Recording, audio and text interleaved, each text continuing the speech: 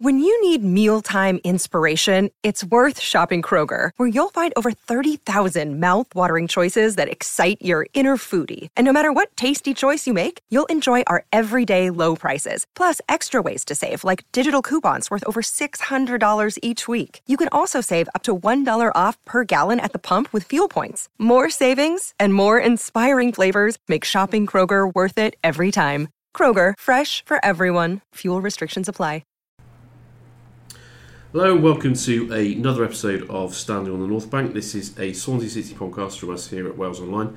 Matt Davis here again, and I'm delighted to say that Ian Mitchell's returned. Has not been scared off, which is an absolute bonus. Mitch, you were at Preston, you were at Deepdale last weekend. Another frustrating afternoon? Yeah, afternoon, Matt. It was really, you look at that as a game that if you've got any ambition of doing well or, top six ambition in this league, that's a game you've got to win, and that's kind of the way the game panned out. The first half, it was, I felt for the 500 or so that travelled up there, it was a really grim first half. Swansea probably just about had the better of it without really creating too much, and then they came flying out the traps in the second half, and you just felt as soon as they got a goal and they'd go on and win it quite comfortably, and that's exactly how it looked when it was a lovely team goal. Wayne Routledge more than played his part, and in the end Selina put it on the plate for Baker Richardson to score his second goal in 2 games, and it looked done and dusted. And then what looked to be a harsh decision in live play, we've seen it back and it looks even more harsh than I saw it in live play on I think dodgy's a fair word to say, on a handball on Connor Roberts, who himself was adamant it didn't touch him on the arm. And that just killed the momentum of the game, and in the end Preston finished quite strongly. So it does feel like a missed opportunity, but in the grand scheme of things it's another point on the road against a notoriously difficult side, even though they've had a bad season and a bad run. Yeah, they had a tough game against them early on in the season. It was by no means an easy 3 points over them when they played down here at the Liberty. They've been in this situation before though, where Swansea now, where they've got ahead in games and haven't been able to kill teams off, which sure is probably turning into be a bit of a bugbear for Potter, no doubt. In your talking points piece that we published on the weekend, you talked about players perhaps not keeping their heads or keeping their cool when you expect maybe some of the senior players to be leading by example. A rash of bookings, wasn't there, in the second half? There was, yeah. I mean, I don't think that ties in with anything to do with the clinical side of things. Obviously, you could see that they were getting on top in that game, and Leroy Fer just before half time, Swansea were on the break and the referee blows for half time, and he was frustrated with that, gets himself a booking. Van der Horn protested the penalty quite strongly. He got a booking. Baker Richardson, I think it was a minute or two after the goal, just lumps the ball away needlessly. So we haven't really seen that, so it's not like it's a worrying trend, but it's something that can't continue, because against better teams they will play on that, and they'll there's if they see a defenders on a yellow, they'll run at them and so on. So, but coming back to your point on being clinical, I mean, Graham Potter said after the game that the bottom line is that they weren't good enough in the final third, and they had 3 shots on target against a very poor Preston team. Preston I think had 5 or 6, so it's clear to see where the problem is in that game anyway. The story of where Swansea are at the moment, isn't it? Absolutely. The final third does seem to be a bit of a problem area. Which is strange, really, given that they scored 7 in 2 against Aston Villa and Reading to start the year. But yeah, well, it demonstrates really what they can do when they do click. Yeah. When they do click, they are excellent going forward. But it's just about finding that consistency, which is probably not there yet. I suppose down to perhaps the age level of the players, that they're perhaps not experienced enough, but I suppose that'll only come with time. One player who is experienced though is Wayne Routledge. He had an excellent game. He did. For me, he was. Yeah, that's a fair point to make, because I think he's been very consistent in the last few weeks, and I just thought he was the clear standout performer for Swansea. He was the one that, when he got the ball, he was looking to run at the Preston defence. He was very direct. His speed of thought and the speed of his feet. Bearing in mind he's the club's oldest player at the moment, isn't he? He's second most longest serving player as well. And for him to still possess those skills at his age is testament to him, really. He's looked after himself, and his involvement and his brain, it was just ahead of everyone else for that opening goal. So yeah, I thought he really excelled, and you can see why Potter stuck faith in him in the team. And it comes back to the question that we've mentioned already before, that should he have had a more prominent role earlier on in the season? Maybe not, but that's for another day, I think. And now there's a decent run of games at home. Yeah, 4 of the next 5 at home. Obviously, one of those is the cup game with Gillingham. Obviously, they've beaten Cardiff City in the last round. Steve Lovell, Swansea born, so he'll be coming back to the Liberty, or probably for the first time, if I'm right in saying, because he played back in the old days at the Vetch. But so it must be nice, especially having 3 really difficult away games to start the year. But let's not forget they've come through them without losing. Yeah. So 4 unbeaten now, which is the equal best of the season from the opening 4 games of the season as well. So they've coped really well, and you just like to think a bit of a decent home form now can really sort of kick them on for the final 2-3 months of the season. Yeah, a chance to lay down a marker in SA1, so that'd be definitely a good opportunity. Let's move on to some transfer stuff, obviously, because it is January, and that's what everyone's talking about, unfortunately, all the time. I think it was last weekend that the rumours came from a national publication about Leeds' interest in Daniel James, and at the time Jefferson Montero as well. But it's the James stuff that has really sort of bubbled along this week, especially in light of all the Leeds United's controversy around Bielsa and Spygate and press conferences and presentations. It just goes on. It's been fascinating to watch from the outside. Then yesterday we saw that there was a folder on Bielsa's desktop that seemed to relate to Daniel James. Yeah. There's obviously interest there. It's been a long-standing interest. I think they were interested at the back end of summer. We reported at the time. Yeah. What's Swansea saying? Well, he's got 18 months on his contract, and bottom line is Swansea want to keep him. They see him as a big part of the future. The club are saying that. Potter himself has gone on record as saying that as well. But in terms of the latest interest, the club insists that they've had no approach from Leeds or from any club, not just for James but for any of their other players. So I suppose that's encouraging in some ways, especially when you're talking about Dan James. Perhaps there are others that they've spoken about offloading to ease the burden, on the club financially. So maybe that is a bit of a concern. You'd like to think they could have done that a little bit sooner, but it's a volatile window. It's a tricky one to negotiate in. But as far as the interest in James is concerned, Swansea are adamant that there's nothing on that front at the moment. So you wrote a good piece a couple of days ago as well, sort of summing up and assessing the situation. I think it would. I think if they were to get rid of or to sell James, it would just basically send out the wrong message really about what this rebuilding project is all about.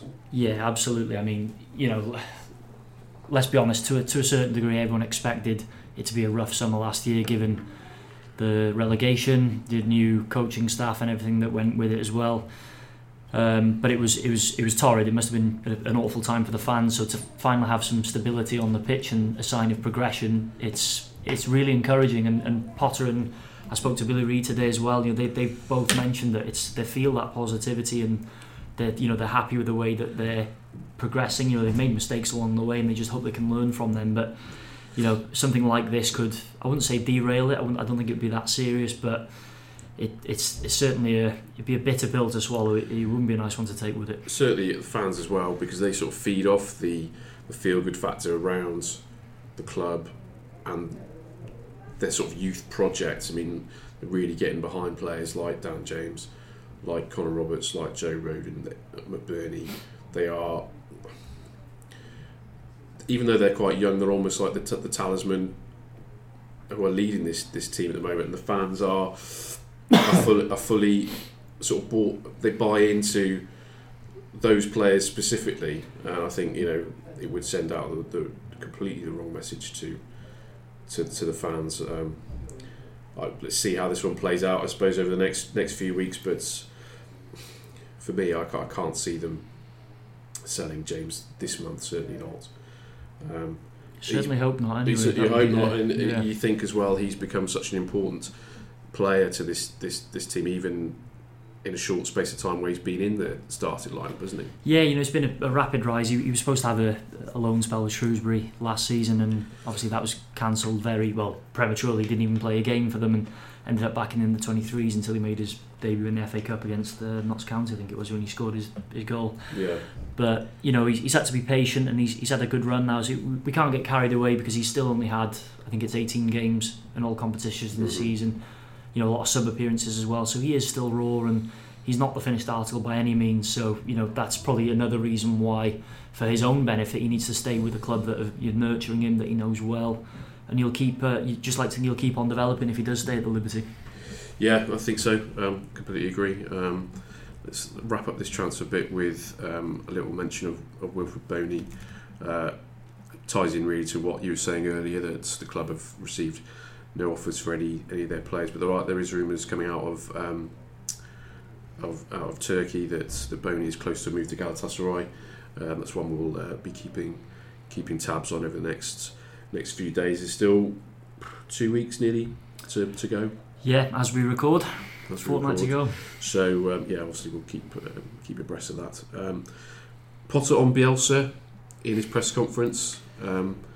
What did you make of those comments? I mean, he basically said he didn't have a problem with it. I'm not. Where do you stand? What's your personal view? Yeah, you throw me on the spot. Sorry. It's an interesting one, because you look at it. Has he broken any laws? No, unless he's broken his way into some training ground somewhere. In which case, then yes, he might have done. But that's for the authorities to decide, and the investigation from the EFL is underway, so we'll have to await the outcome on that side of things. That's true. As for what Potter's saying, he's got no issue with it. If anything, he was quite complimentary, because he's a big fan of Marcelo Bielsa. He mentioned it at the press conference today. Pep Guardiola, he's often touted him as a figurehead in football, and someone who he looks up to. So Mauricio Pochettino said the same about Bielsa. So if the managers of that calibre are saying things like that about him, he must be doing something right. And let's be honest, his team are 4 points clear at the top of the championship, so he's doing everything in his power to get them to that level. Now, ethically, whether what he's done is right or wrong, that's for the EFL and other authorities to decide. But bottom line is, he's got them to the top of the table in his first season, so he's doing something right, isn't he? He is doing something right. What was the fitness news from Potter's press conference? He usually gives a pretty detailed update where we are. Yeah, it was very positive on the whole. Ollie McBurney missed, not just the Aston Villa game, but the Preston game as well, because he travelled up with the squad to Preston, but he fell ill on the Friday night and missed that one. But he's trained as normal this week, and he's in contention, so there's every chance that he'll be back in the starting lineup for the Sheffield United game. And another boost, obviously, Tom Carroll, he's back in training on Monday, so he's had 4 days of training now. The game is going to come a little bit too early for him, so he's still trying to get back up to full fitness, bearing in mind he's not played since that home win against Blackburn in mid-October I think it was. So a bit of patience needed with him, but he's on the comeback trail, and aside from that, it's only Martin Olsen who of course is out for the season, so encouraging stuff on the injury front for Graham Potter.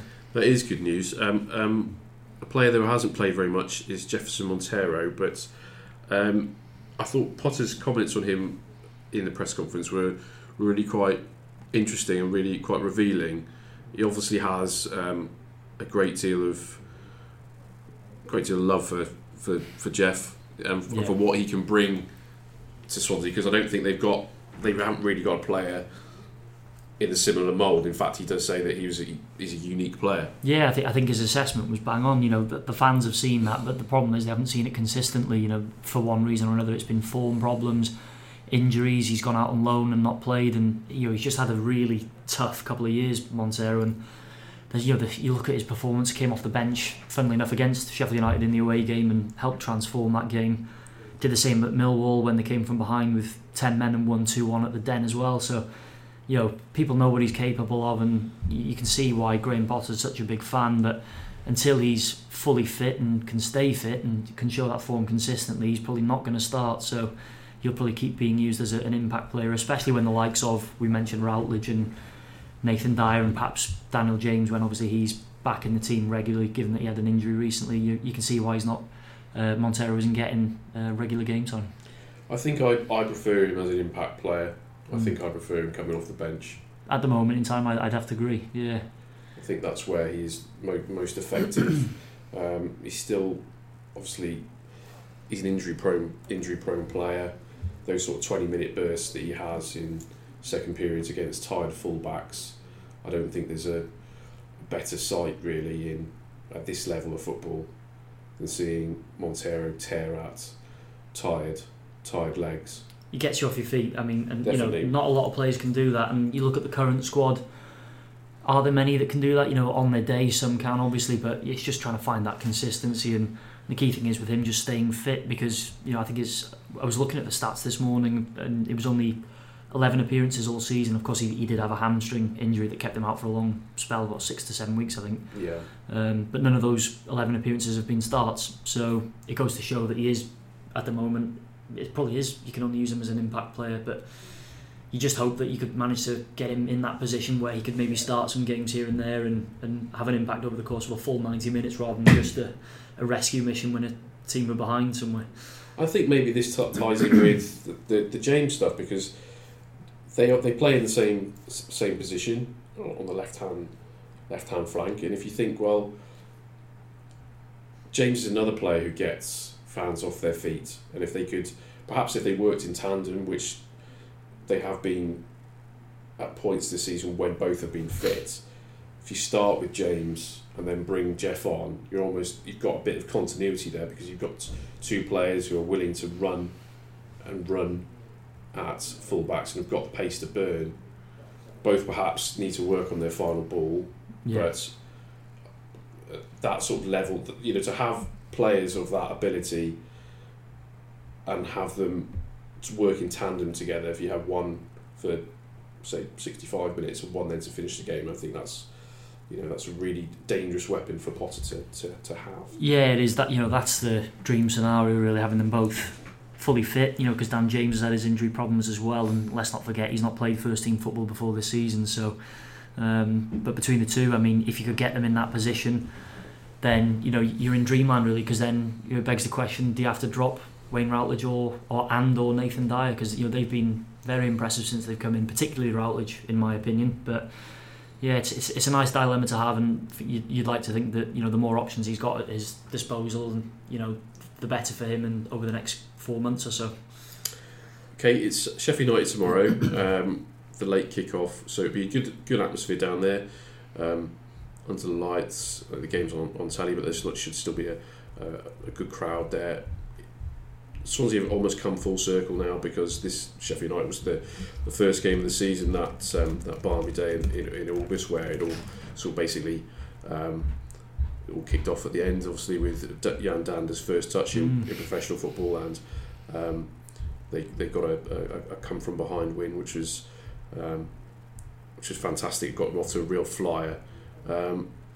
What do you think the team will be that Potter will go with tomorrow afternoon? Not tomorrow afternoon, Saturday afternoon. Yeah, it's an interesting one, because we saw last week he named an unchanged team for the game at Preston for the first time. From the win over Aston Villa in the Cup the week before. So I think the hope is that you can be a bit more consistent if those players are performing to the top level. If they're winning games, then why change it unless you need to? So, but looking ahead to Sheffield United, I'd probably have to say McBurney comes straight back in. Credit to Baker Richardson. Let's have a word for Courtney Baker Richardson there, really, because he's done when he brought into the team. He had that sort of baptism of fire at Millwall, where he lost his head after a few minutes, but then sort of since then has redeemed himself, and he's still raw. He's still learning his trade. Maybe not quite ready to be leading a line consistently week in, week out at this level, but he's a good option to have, and he's done well in McBurney's absence. Yeah, he has. 2 goals into, don't get me wrong, they weren't he bundled the one over at Villa and Preston. It was a tap-in, but he's in the right place. You've got to give him credit for that. So, like I say, his hold-up play overall has been pretty solid as well. But Let's make no mistake about it. McBurney is the first choice striker. He's got 10 goals this season, even though he has had problems himself, with the sickness and things like that. So for me, he's got to start against a really tough Sheffield United team, and they're well drilled at the back as well. Chris Wilder's got them so well organised, and they're scoring a lot of goals as well. So it's going to be a tough task for whoever plays up front. But I think McBurney's the man for me. Yeah, it'd be interesting to see if, as we were saying earlier, whether Wilf is going to be involved this weekend, especially with rumours sort of speculating, or raging about his future. You'll be going to the game. Score prediction, if I put you on the spot? Oh, that's a very tough one. I mean, yeah, that's a very tough one. They're joint second in the league, aren't they, with Norwich? They've had a great season. I mean, it just goes to show how good that result on the opening day was, because Potter's admitted himself he didn't know what to expect, and that was just a dream start. So I can't see that this time round. I think a draw would be a good result, and I think Swansea have played well enough recently that they're sort of starting to learn from some of the mistakes. If they can be clinical, they've got every chance. But it's just that, if they can make those chances and take them, they've got every chance. But yeah, for me, I go with a score draw. I can see both teams scoring. Yeah, I'll join you on that fence as well. I think I was going to go for a 1-1. So I'd be happy with that, and I think Potter would be happy with that, considering how well Sheffield United have started. Well, not started the season, but we're nearly halfway through. So we are halfway over halfway now. Halfway through. 27 games I think now. So incredible. Soon be over. A point against a team that's gunning for promotion is a good result, I think. Yeah, if you're looking at it, you're saying maybe when you're really seriously going for a top 6 spot, it's a home game, you target a win, but in the grand scheme of things, is a draw a bad result? Probably not. You just want to see them continue that good play, making chances, and if they can be clinical, then they've got every chance. Absolutely. Right, we'll call it a day there. We'll have all the latest transfer news over the next couple of days, and obviously everything in the build-up to this game against the Blades, and all the fallout afterwards over on Wales Online. We'll be back next week. Thank you. Thanks for joining us. Cheers.